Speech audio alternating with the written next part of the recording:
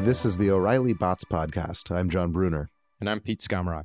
We love these email assistants, and I think this is going to be one of the most promising applications of bots that sort of interject themselves into your overloaded email inbox and make things better for you by applying a lot of AI to reply to email that you'd rather not handle yourself. One of the most promising companies doing this is Clara Labs, based in San Francisco. On this program, we have two folks from Clara with us to talk about slightly different aspects of what they're doing. Our first guest is Jason Laska, who's the machine learning person in R&D at Clara. Jason, welcome. Hi, thanks. It was interesting. So Jason and I connected recently over Twitter, and I believe there was a Microsoft paper on how they're handling, I think it's calendar help and some of the cooperative, human aspects of scheduling with calendar help. And my familiarity with Clara started in the same way as a scheduling assistant. To kick things off, Jason, can you tell us a little bit about Clara and the machine learning at Clara? Sure. So the basic product is that, say you need to schedule a meeting and you're already having an email discussion with the person you want to schedule it with, you just copy Clara or whatever you want to name the assistant on an email and say, hey, please set this up for me. And Clara will go back and forth, play email tags, suggest some times, and ultimately get it on your calendar. And you can kind of just set it and forget it, and then just pick up your calendar to figure out where you need to go next. One of the key things that makes this really work is integrating customers' preferences and kind of habits into our platform so that when we suggest times for, say, a coffee meeting, we suggest them at the actual time that you care to have coffee. So our system handles interactions with both customers and third-party participants using natural language through their email. And the way we do this is a combination of machine learning and human processing. It's a human-in-the-loop type system. When an email comes into our system, we process it with our NLP service. We try to extract all of the parameters that we think are relevant to scheduling. This is things like the availability of a participant, any specific locations or other entities that are relevant to scheduling. And then we try to predict what actions to take based on those parameters. Both the parameters that we've predicted, as well as the final actions that we think we should take, may be shown to a person. And, this may depend on our confidence of our predictions. It may also depend on whether we picked up something in the message that we just don't understand and we need additional help with. And so the combination of modeling this problem out in software, which allows us to store and encode all of your preferences and act on them the way a machine would, but then showing it to people to kind of help correct and modify our predictions is what enables the kind of high quality service that you end up feeling as a user. It also provides a kind of feedback loop to the machine learning algorithms, because effectively every modified or corrected prediction is another label into our system. In fact, these are the best labels for us to get because they're the things we couldn't do well on previously. What's your learning rate like these days? I mean, what percentage of messages are shown to a human at this point, and how does that compare to, say, 6 months or a year ago? So without going into the specifics of which percentage of messages is shown to a human, I can say that we do consider it to be like a spectrum of automation. So on one end of the spectrum, there are some messages that just are totally acted on by our system. On the other end, there are some things we've never seen before that almost probably need to go to support, and so they're totally manual. And in between, there's a lot of kind of auto-filling or pre-filling the parameters that get tuned and fixed, and then that goes into kind of a deterministic automator that then says, okay, here's what I'm going to do next based on those parameters. And at both steps of the way, we may have people. So we may have people kind of editing parameters. We may have people just looking at the output and saying, yeah, all these emails are great. Let's send those out. And actually, one of the cool things that doesn't usually happen in an annotation system, a traditional ML annotation system, is the annotators actually understand the application.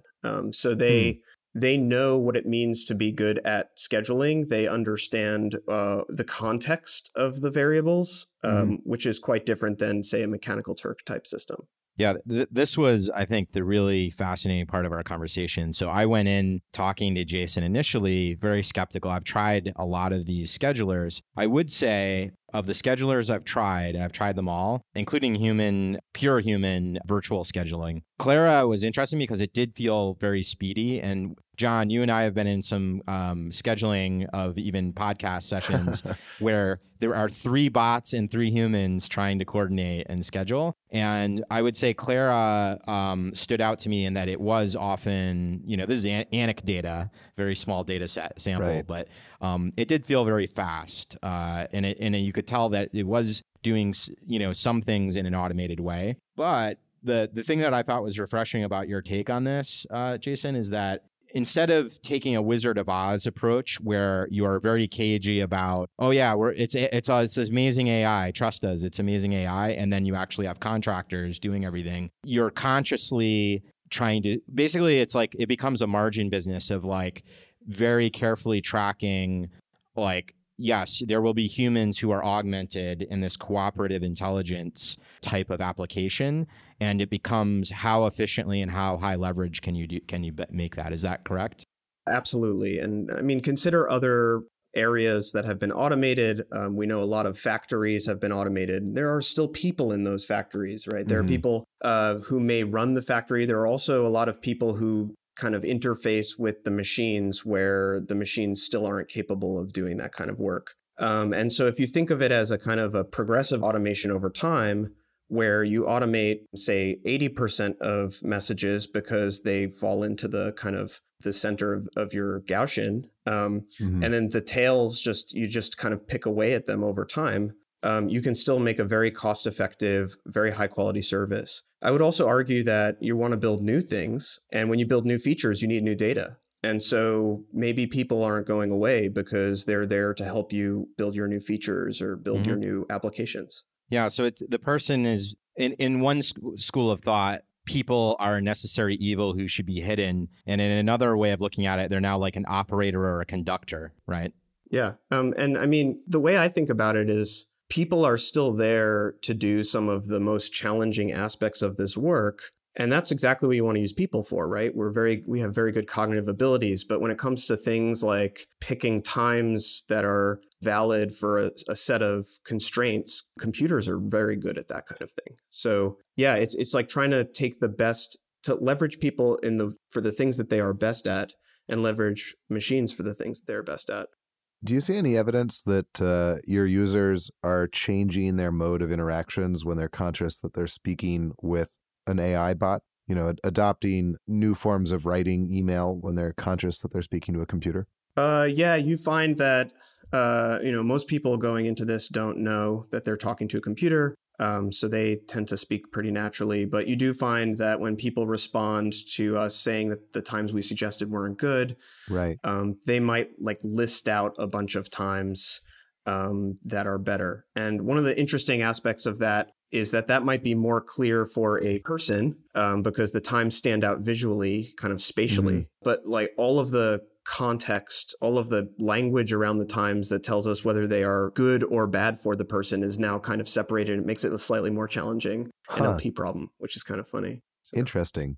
So are you using, could you tell us a little bit about the group of deep learning technologies that you're using to address the problem? This is obviously much more sophisticated than just a text parser that's looking for times and how close they are to the words good and bad.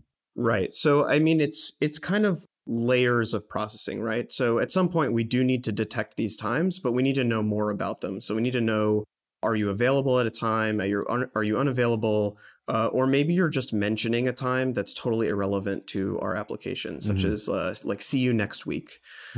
So for that, we might classify or tag the time with, one of 3 or 4 classes.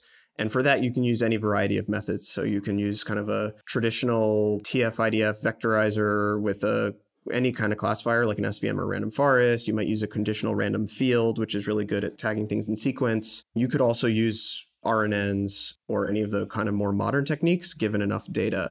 Some of our bigger challenges are actually in interpreting some of this data. So it's one thing to detect and then classify that you have a date time. It's another thing to actually try to translate that into something that's usable by our system. And I think Peter alluded to this when we met last time, but there's a lot of work on kind of detecting simple expressions of date times in really standard text corpuses, but there's not so much for these kinds of colloquial, or at least not so much publicly available technology for these kind of colloquial things. And then there's an aspect of how do we integrate the feedback that we're getting from our humans in the system into making these things better. So in the classification case, it's pretty straightforward because they're effectively telling us, is somebody available or unavailable at a time? And we can figure out, what label that would correspond to. But in the case of parsing out exactly what that time meant, there's a variety of approaches you could take. You could try to tag every part or element of that time. But that's a pretty laborious process. And that's the kind of thing you might bootstrap with on Mechanical Turk. Right. But there are more advanced methods where you can just take the final timestamps that you've resolved and actually learn better ways of parsing a detected date time so that you can get better at doing this in the future. So those are the kinds of problems that we focus on. Along those lines, like one of the challenges, so John mentioned deep learning. So when push comes to shove, one of the challenges that people hit with deep learning is that you do need a good amount of data for a lot of these techniques. And so for the listeners out there in the bot world who are actually developing or building bots, I think one of the things that they encounter, so either they're using some off-the-shelf system or service or API and trying to tune it with incoming data, or a lot of them are rolling their own or attempting to roll their own. But in that world, you have very limited data, especially when you're starting out, and most of it is unlabeled, right? So for the particular case of Clara, if you have a bunch of incoming data where somebody says, hey, you want to grab coffee next Monday, how do you actually nail down like what is a truth label, and how do you operate with these techniques with limited truth data? So we've invested a lot in the human operation of the platform. So this is not just an afterthought that we built in order to get some labeled data. And so a big part of that is not only how do you distribute tasks in such a way that you can get good response times, but another big part of it is how do you track human performance? I mean, how do you measure the accuracy of your labels when you do it on Mechanical Turk? So some techniques people use on Mechanical Turk might be things like a gold standard set where they have to label a set of known elements or known examples first and get a certain score. Another thing people might do is have multiple annotators annotate the same example and then either, take the mode or something like that and see who deviates from that. There's actually, I know some EM algorithms where you can try to both estimate the true underlying labels as well as each annotator's score and biases on what kinds of things they're good and bad at. There's all kinds of tricks. So we've invested in a platform like that where we actually can show people the context of what's happened previously on a message thread. A new person may see this thread later on, like when you respond the next day, and they can mark mistakes against the previous annotator. And so this is a low-cost way of effectively getting multiple annotations in some sense. It's not the only way, and perhaps it's always going to evolve for us. But it enables us there's kind of a whole operational aspect of incentivizing our workers to both be fast and accurate. And you can imagine that because we mark mistakes in our system, it can be used as an incentive for workers to be more accurate. And then if workers are more accurate, the annotations that they give us in our platform are going to be higher fidelity for the system. So we don't really have a ground truth for many of these things, but we have incentives for making people more accurate at doing this work. And then that directly translates to more accurate labels, which then should hopefully improve the quality of our learning predictions. So when you set out at the beginning to develop this, was there a really cool, like quirky corpus that you were able to lean on? Did you use like scripts from, 90s sitcoms where people were like, see you later? And I mean, when we started, and you can talk more to Michael about this, but we actually started more on the manual side and been creeping in automation over time. And so we had a large data set of unlabeled data. And so, the first thing you do is just get in the weeds and figure out what's there. And so, a lot of classic language data mining techniques, just clustering the data, performing LDA, like doing all kinds of things to just kind of figure out like what is the important stuff here? What are the common trends? What are my 80% of intents that people say? And the first few data sets we bootstrapped from, I made by hand. And I can't imagine doing it any other way.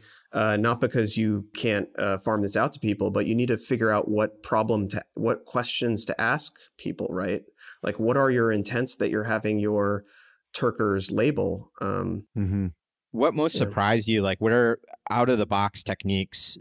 Do they seem to misfire a lot for date parsing? Like you just have numbers, other parts of speech that might look like a date but are actually not a date. I imagine you had to scrub a lot of that out over time, right? Yeah, I mean the date parsing aspect of our stuff is one of the things we've invested most in custom solution for, because there's just not a lot of really good stuff out there. But yeah, it's a combination of both classifying what we've detected, you can detect it in a deterministic way and then classify it based on text that's surrounding the word or the token. And then, just slowly chipping away at every single example of a date time that we've seen. What's cool is that we can have people tell us what are date times in the system and kind of collect them and build better detectors for them. Similar, there was a Google paper on this substrate of a translation layer where it would learn the interlingua. I don't know if you saw that, the model that learns to translate between languages. Right. Is there a similar thing for dates? Because people talk about, they use different lingo when they schedule, and some people will say an explicit date. Some people will say, Monday at 4. Do you explode out and have all those variations under the hood?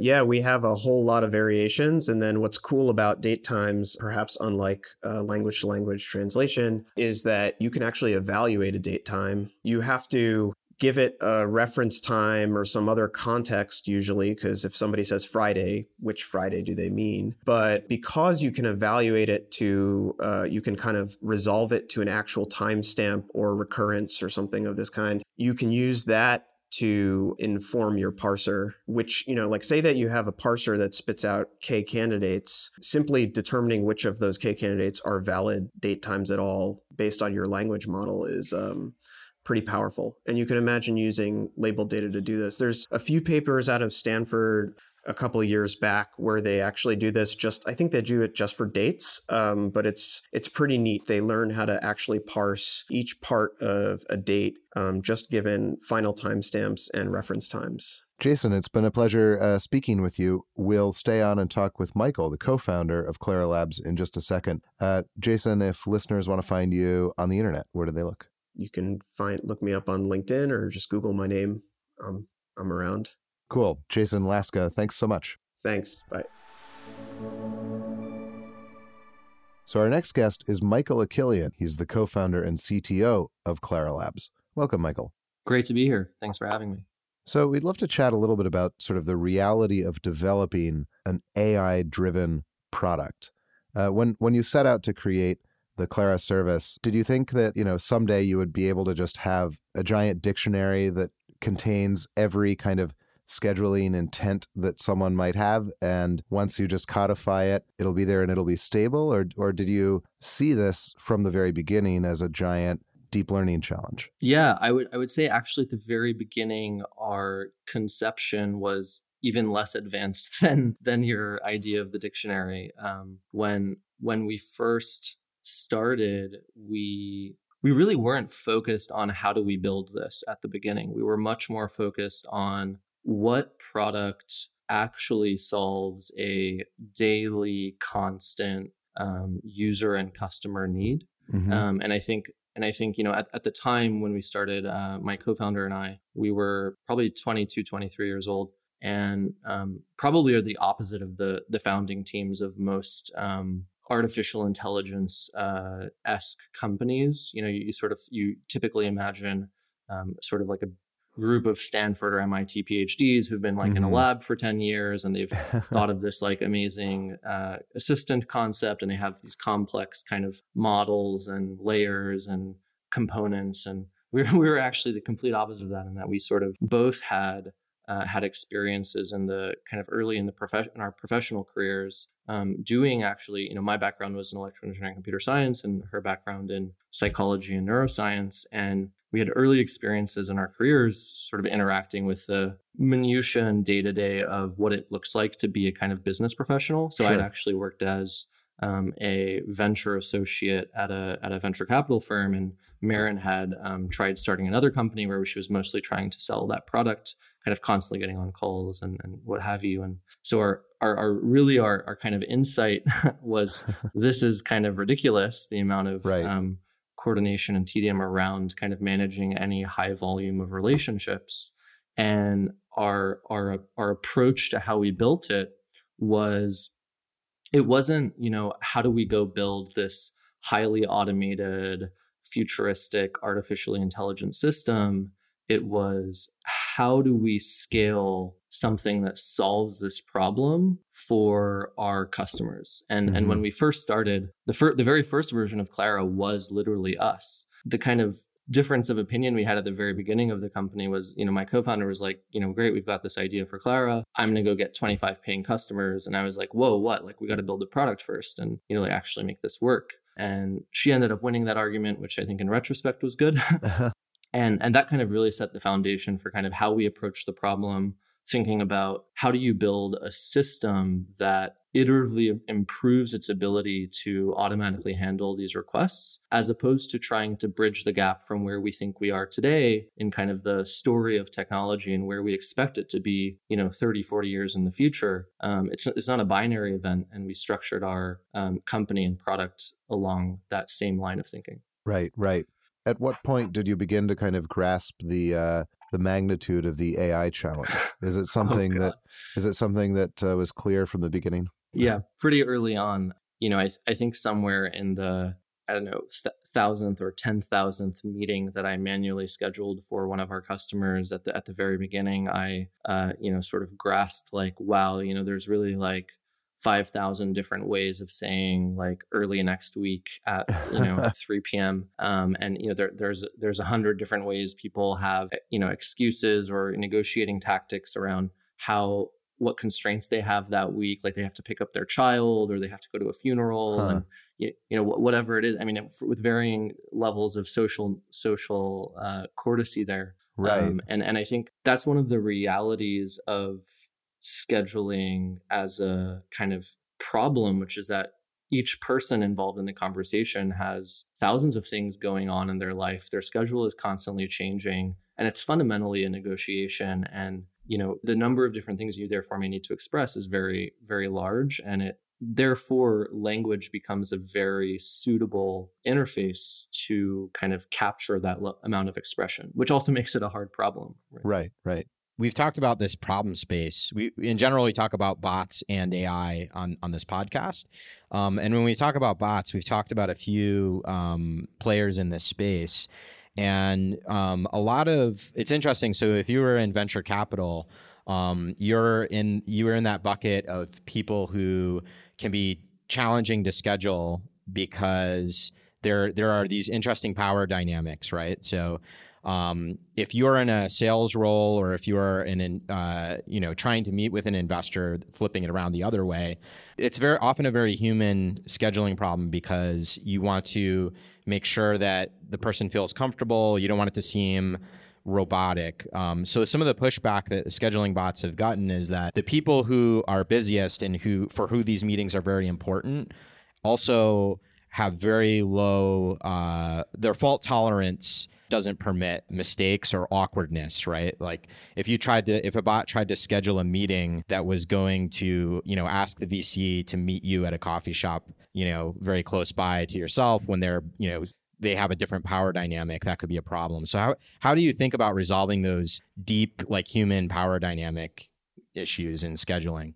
I kind of have, as you were saying the question, I sort of thought of 3 different ways I want to talk about it. The very first is that using this word scheduling it's a word that's talking about a ginormous number of business situations, right? It's in that sense, it's like transportation, right? Sometimes you're trying to walk across the street, and sometimes you're trying to go from California to China, right? And you need like you use vastly different tools to get from A to B. Of course, the promise, the dream is, you think about where you want to get and you magically show up there. Like that's the interface that we all want. And I think the same is ultimately true of scheduling, and that the interface we all want and sort of really hope to have is this kind of, hey, I want X to happen, and the rest is taken care of. If there's 8 people in the meeting, there's a slightly different permutation of maybe what that interface does to get it done versus if there's 2. And you can't treat all these situations the same, which I think,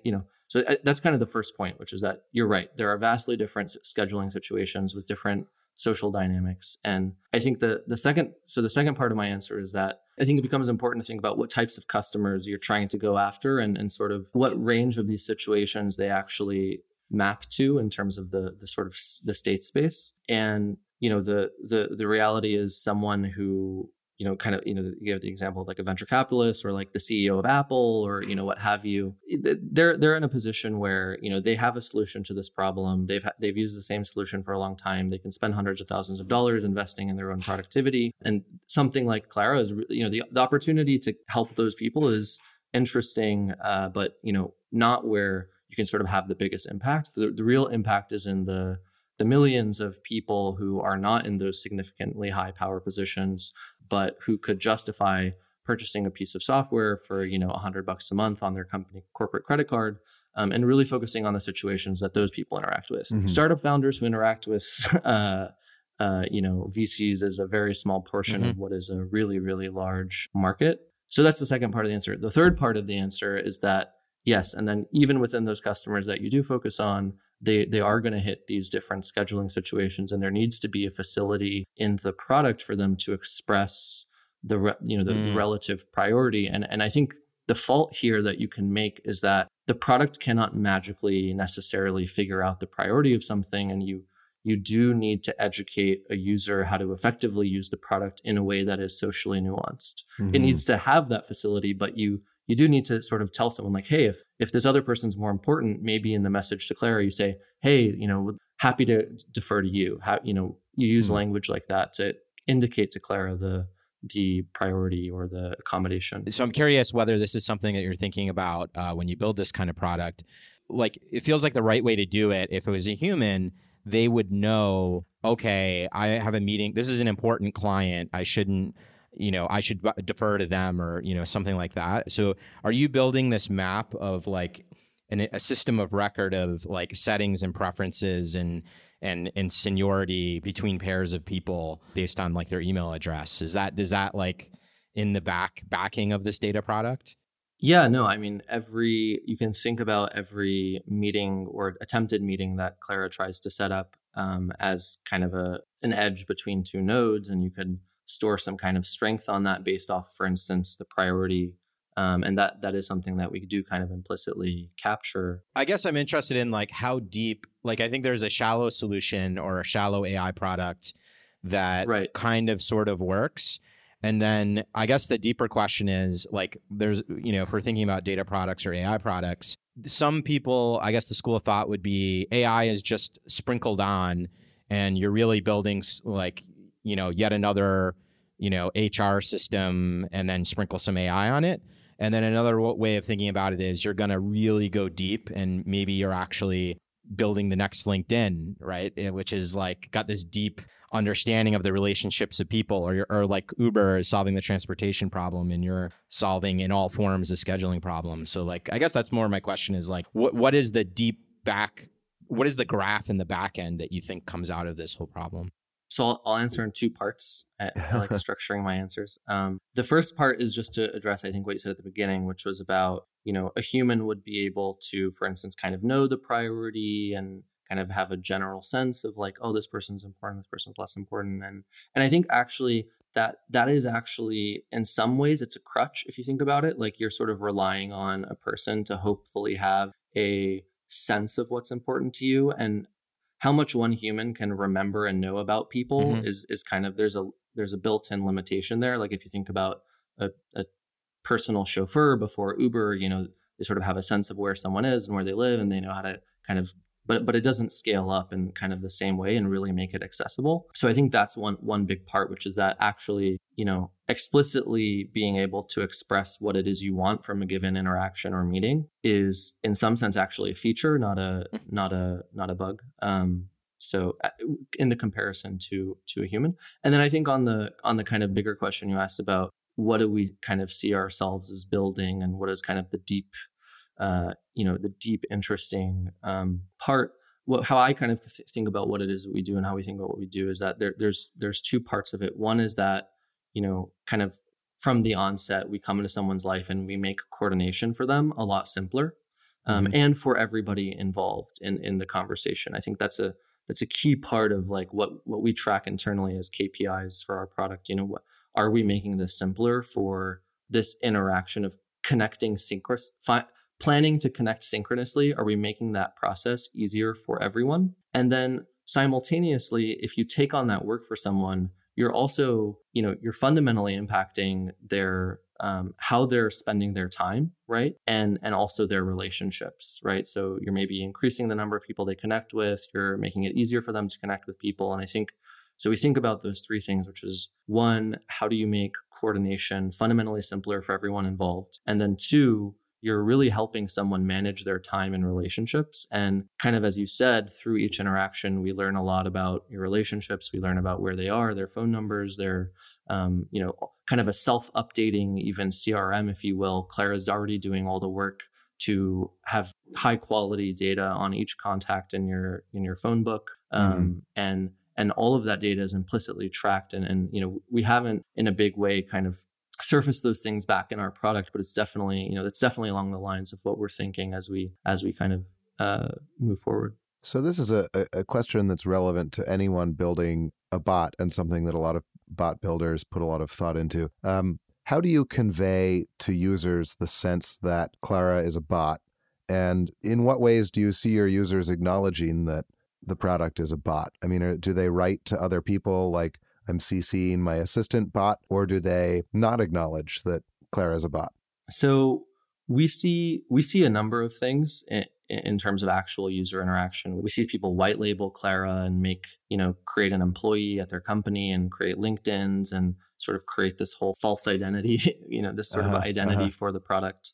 And then we also see people who sort of explicitly refer to, hey, whatever the name of their Clara is, CCing X, my AI bot who can get this on the calendar. And I think that, so kind of internally, we've been really, really, really focused on making the best possible, highest quality Clara that we can. And one of the things we're starting to spend a lot more time on is this actual perception question. And I think you have to do this in this order, because fundamentally it has to be good for people to get any kind of positive perception of it. And then how you guide the perception of, is it a bot? Is it something that makes my life simpler? Is it a tool? Is it, is this the optimal interface for getting something scheduled? I think that becomes kind of a key product marketing question, but you only get to answer that question if the product is good. If the product is not good, then it becomes, oh, this is just an annoying thing and I don't want to talk to it. And when I get an email from it, like, go away, right? And I think we've mostly been existentially focused on the first one, that first part. And now we have the opportunity. I think we've done a really good job and are kind of getting to the point where we can answer that second question, which is how do we want to guide perception? And I think it is a guiding thing. I think you can't just let people, you can listen to what people say and what they think, but I think the guidance is really important. Yeah, it's interesting, and it's relevant to whether to the question of whether users will feel comfortable interjecting a bot into those delicate social situations that you and Pete have been talking about. I mean, there are certain situations that I wouldn't interject a trusted personal assistant into, if it's a conversation with a family member or a close friend, or if in certain power dynamics, right? If I'm emailing with the CEO of Apple, I'm going to handle my calendar myself. But the gap between what you would send a a human into and what you would send a bot into narrows considerably once you start to think of the bot as a human. I have a related question. So when you talk about the comfort level of dropping the bot into the conversation, so in email, my instinct and my experience is that, if I'm aware of the service Clara, or I signed up, and the next time I'm encountering a scheduling situation,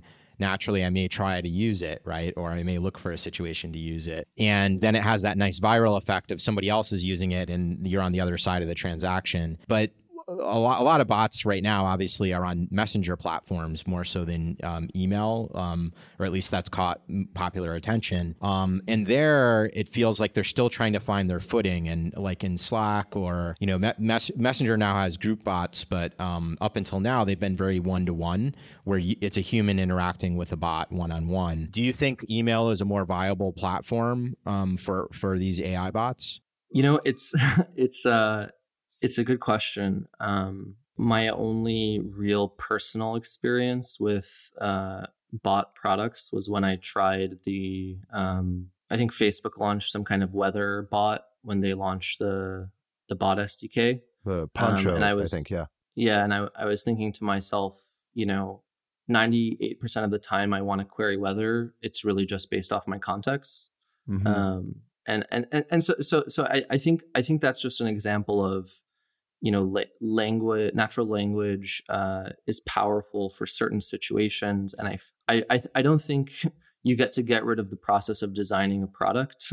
Mm-hmm. I think you have to start from customer needs and go from customer needs to, is this the right solution, to is this the right technology and the right platform, et cetera. And I think there's always a excitement around a new platform and a new concept. And I certainly believe in the power of the concept of a bot, of a language interface but I think there is going to be a big funnel and kind of winnowing of mm-hmm. the people who've really done a good job designing products. And I think there are a lot of interesting products to be built on a lot of different messaging. Messaging, I think, is actually, that's actually something I've thought a lot about. People talk about, email and Slack and, Facebook Messenger, and they talk about, in China, they do business using messaging apps frequently. Mm-hmm. And if you try to do any kind of scaled amount of communication, right? If you try to talk to a lot of people, you're going to end up needing a lot of the same tools in terms of managing the communication. What do I still need to respond to? What haven't I read yet? What am I saving for later? And if you build up all those tools and you put it in a visual interface, it's going to end up looking like something not too different from your email client. And even if you look at Slack's interface over time, it's kind of converging on this starred, unstarred, here are the new threads, mm-hmm. here's mm-hmm. the, and I don't think the messaging protocol, right, is, it's the things that are interesting about it. Yeah, there's extra metadata. There's different stuff you can put in it. There's some implicit context, like who's CC'd on it, who's in the group channel. But I think one of the more interesting things about messaging is like, who do you give your unique ID to, right? So mm-hmm. an email, you give it out to a lot of people. So you get a scaled amount of communication there. And so you have certain tools. Your phone number, you don't give out to too many people. So you're having more intimate conversations with a smaller number of people. So you can have a simpler interface, and it's more about expression and having fun and kind of your emotions. And again, it's like highly about the kind of social, cultural, mm-hmm. edges of these protocols, as opposed to the fact that it's SMS or the fact that it's Slack or the fact that it's email. One other point that you're hitting on there, when you talk about the platforms, you talk about these IDs that they have, right? And so LinkedIn is an obvious example, but Facebook, your Twitter handle, your email, your phone number, these are these things that are very persistent and follow you around. And similarly, for when you think about Clara, there's like the CRMs or the systems of record or the Outlook, whoever has the contact database.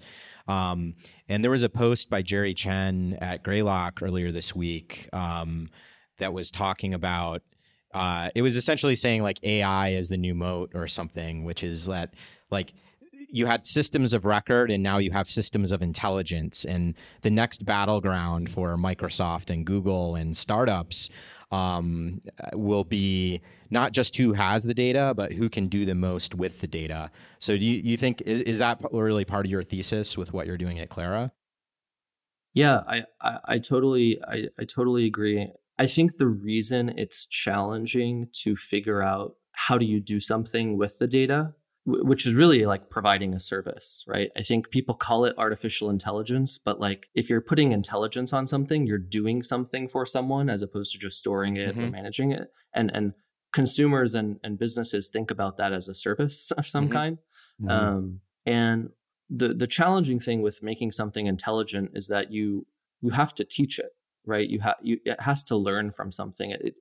It doesn't just spawn from nothing. And I think the companies that are able to figure out how to create some loop where a person took an action and you can learn from that action. And I think most SaaS solutions today they're designed around, here's an interface, come hire a bunch of humans, salespeople, recruiters, recruiting coordinators, SDRs, BDRs, whatever it is, what have you, to have them come do their work here, and we'll organize it for them. But fundamentally, they're doing data entry and managing it. And I think designing systems from day one to implicitly learn from the intelligence that is already there is kind of the tricky nut to crack for a lot of these systems. And it's what gets you intelligence, right? It's the reason that you can't just funnel, a billion email conversations into you.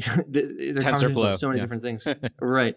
And I think the raw data isn't intelligent. The intelligence is well organized data. Like well organized data is intelligence. Like that's all. And I think you have to get it there, and ideally you make it part of the flow of someone doing some piece of work. I think that's the ideal. Yeah, it's the translation between the chaos of the world and the organization of specification and precision. Right. If I just said something random to everything you said, you wouldn't think I was very intelligent. You would be like a deep learning bot right now, though, if you did that. Right? That's true. Yeah, we could make a Twitter account out of you in that case. Yeah. Cool. So, Michael, all this talk of building a superintelligence makes me want to help train this superintelligence. So if people want to learn more about the product and try it out and learn more about what you're doing, where do we go and how do we do it? Yeah, for sure. You can go straight to our website. It's claralabs.com. We have a 2-week free trial. Anyone can try it as long as you use Google Apps right now. And I think in terms of you asked a little bit about like where is it going and kind of what's new and upcoming. Historically we've been really focused, as I mentioned before, just on making Clara really, really great at the core thing that Clara does, which is schedule meetings for people.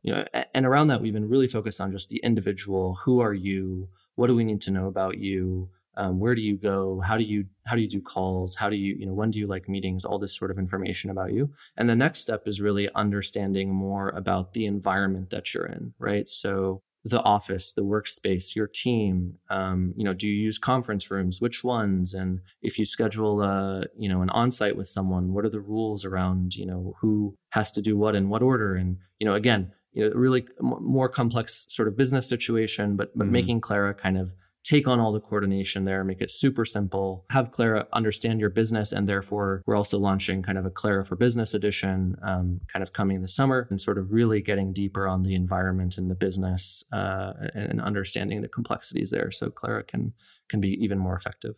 Michael Akilian, co-founder and CTO of Clara, thank you so much for joining us today. Thank you. Really enjoyed it and hope to talk again.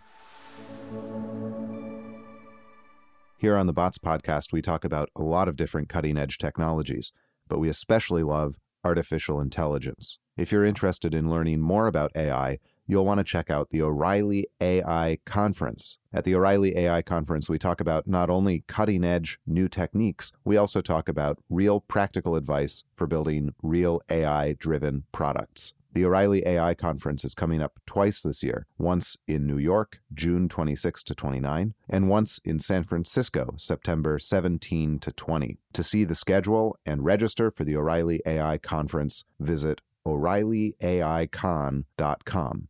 Thanks again for listening. If you enjoy the O'Reilly Bots Podcast, be sure to leave us a rating or review on iTunes, Stitcher, SoundCloud, Google Play, wherever it is that you enjoy listening to podcasts. Thanks again for joining us. I'm John Bruno.